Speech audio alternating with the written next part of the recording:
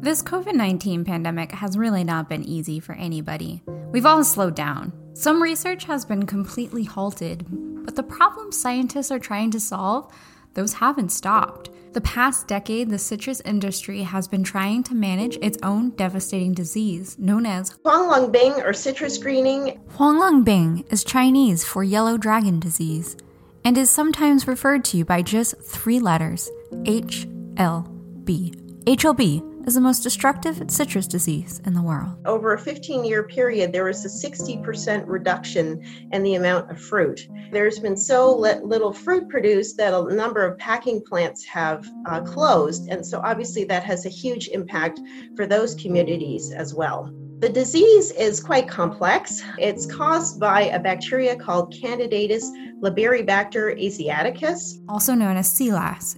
We label bacteria with the term Candidatus when we cannot grow them on agar plates.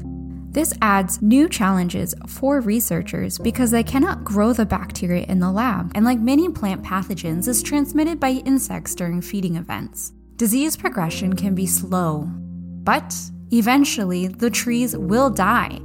Symptoms can be dynamic and quite complex. I'll let Jennifer Lewis explain. As opposed to a nutrient deficiency where you would have even discoloration of the leaf, you actually see different patterns of leaf discoloration across the midvein of the leaf. They have this discoloration, so they typically don't color normally, so the bottom part is green. They are often small, they are unevenly round, and they don't taste good. They have a bitter flavor.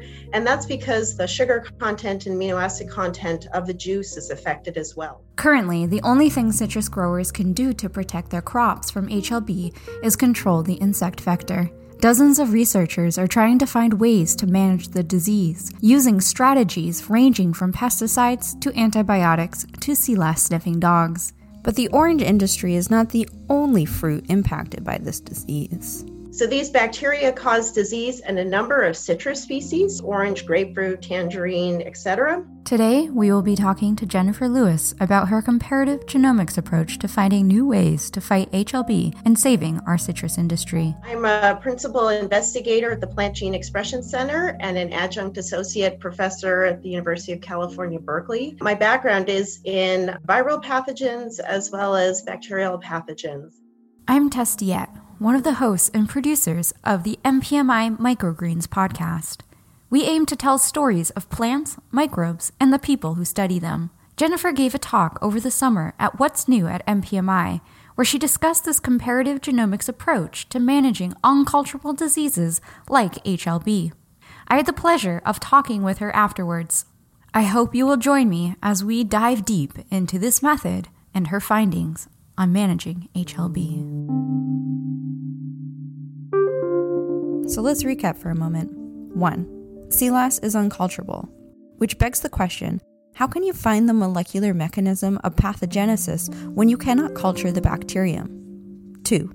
It is insect vectored and resides in the phloem of the plant, so it can spread quickly through an orchard. And 3. It is a pathogen of slow-growing woody perennial plants. These are the 3 major factors of the disease biology that makes this pathosystem so complex. In order to save the citrus industry, scientists need to find new and innovative ways to learn not only what CLAS is doing in the plant, but also how it is doing it. Let's see how Dr. Jennifer Lewis leverages our current knowledge in genetics and bioinformatics to discover new potential methods to help stop this disease. But first, we need to understand a little bit about the plant immune system. PTI, it stands for pattern-triggered immunity, and this is the basal level of immunity that most plants have against most pathogens. Plants can recognize conserved structures that are part of different bacteria or fungi or viruses. And when that happens, they mount this basal immune response, and that helps protect them against infection. So we thought that this concept of small molecules, peptides that derive from the pathogen that could result in immunity could be a really interesting way to tackle this problem of citrus greening because it does not require culturing the pathogen. So we decided to try to see if we could identify putative PAMPs or MAMPs from Candidatus liberibacter species that would elicit PAM-triggered immunity in citrus. But how can we look at the genome of something we can't culture? So to do that, we decided to take a comparative genomics approach to identify these PAMPs. Comparative genomics has really come about because of the revolution in sequencing technology and genomic information that we have. Got it. So to get around culturing the microbe, scientists can sequence the DNA and study its genome. By comparing genomes to other genomes previously studied, Jennifer and her team can learn a lot about CELAS without ever growing it in the lab. But even a microbial genome contains millions of pieces of DNA. Genomes cannot be compared with the naked eye. Instead, scientists turn to computers to help them decipher the DNA code and compare between species. This is the interdisciplinary field of bioinformatics. We decided to take this kind of bioinformatic approach because it didn't require working with the bacteria. We could use that genomic information to inform the strategy and try to figure out if there is a way to protect plants against disease. So Claire Bendix, as a postdoc in my lab, looked at the genomes of different Liberibacter strains that were available at the time. And this included 3 different Liberibacter strains that infected the citrus. And so she looked at the genes in these genomes to extract the core genome of these strains. And so the kind of general criteria we used is that they should be under negative selection and have signatures of positive selection. They should be specific to citrus-induced infecting strains. They should be potentially absent from strains that infected the Solanaceae, and they should be absent from non-pathogenic strains. Although we also included flag G as a candidate peptide because it's part of the flagella, and flagellin, as we know, is a very strong inducer of pattern-triggered immunity. Using this criteria and comparative genomics approach, Jennifer's team found 13 different potential genes. It was now time to test these for their ability to elicit the immune system. But first, they had to find something they could measure that would tell them whether or not the protein was actually activating the immune system.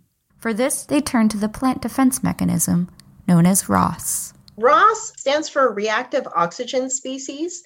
But in the context of immunity, ROS is important for helping to protect the plant against infection, and it is involved in causing cell death. When the plant kills off the part of itself where the bacteria is, then the rest of the plant can't get infected. So it's really a fundamental part of the plant's immune response. They used a model system as a proxy for citrus plants. So we started off testing in Arabidopsis and Nicotiana benthamiana. So we treated the leaves of these plants with the candidate peptides, and then we used this colorimetric assay that measures apoplastic peroxidases and produces a substrate that can be measured in a spectrophotometer. But we also wanted to look at the time course of reactive oxygen species.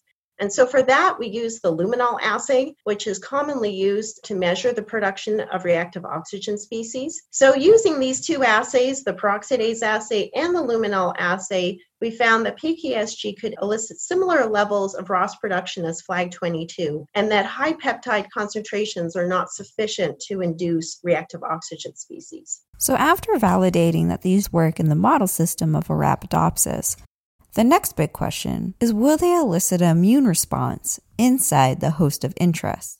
We decided to test a wide variety of different citrus species, and these were selected based on reports of either susceptibility or tolerance to HLB. Mexican key lime, Australian finger lime, and Eureka lemon have been reported to be HLB tolerant. Clementine mandarin, Mineola tangelo, Rio red grapefruit, and Valencia sweet orange are thought to be HLB susceptible. Kumquat, Kizu mandarin, and mandarin quat, there have been mixed reports. So in some cases, they have been tolerant, and in others, they have been susceptible. So we decided we would test all of these species for their ability to produce reactive oxygen species. Kumquat and Australian finger lime.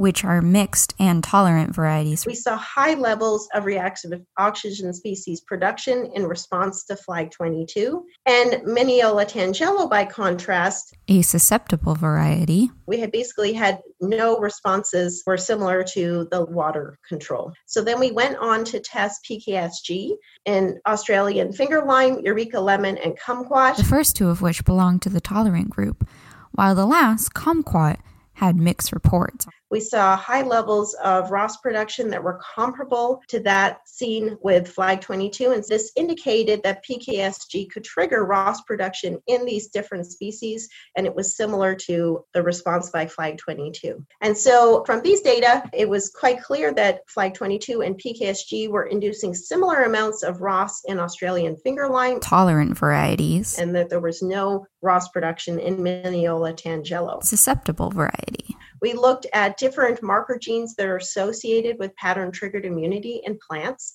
and we did this using quantitative RT-PCR. So they looked at two different marker genes of citrus, PR1 and WRKY22. Both have previously been shown to be triggered in the presence of a pathogen. So what did they find? PKSG did not have any effect on PR1 expression. So we then turned to WRKY22 expression. And here we actually see that WRKY22 is induced in both FLAG22 application as well as PKSG application. So this is consistent with what we saw with the ROS production, that it looks like PTI marker genes are actually induced by PKSG, although the pathways seem to be different between FLAG22 and PKSG. Okay, so the peptides are eliciting an immune response, at least in our tolerant varieties, that is. But what are the peptides doing to the pathogen population? Do they help deplete the population of the pathogen inside the plant? To answer this question, Jennifer Lewis and her team conducted an experiment. But because the bacteria that causes HLB is quarantine species in California, they had to turn to another system. For this, they looked at the model plant Arabidopsis and the bacterial pathogen Pseudomonas syringae to see how the peptides might alter the pathogen population. And so here we pre-treat the plants with either FLAG22 or PKSG, and then we carry out a bacterial growth assay using Pseudomonas syringae and Arabidopsis. And so the bacteria and the peptides are both pressure infiltrated, but at different time points. When you pre-treat with FLAG22 in either water, the basic buffer, or PKSG in the basic buffer, we saw about a half a log to a 1 log reduction in bacterial growth. For PKSG, we're actually seeing an effect on PTI and Arabidopsis, Nicotiana benthamiana, and citrus, which are all found in very divergent plant families.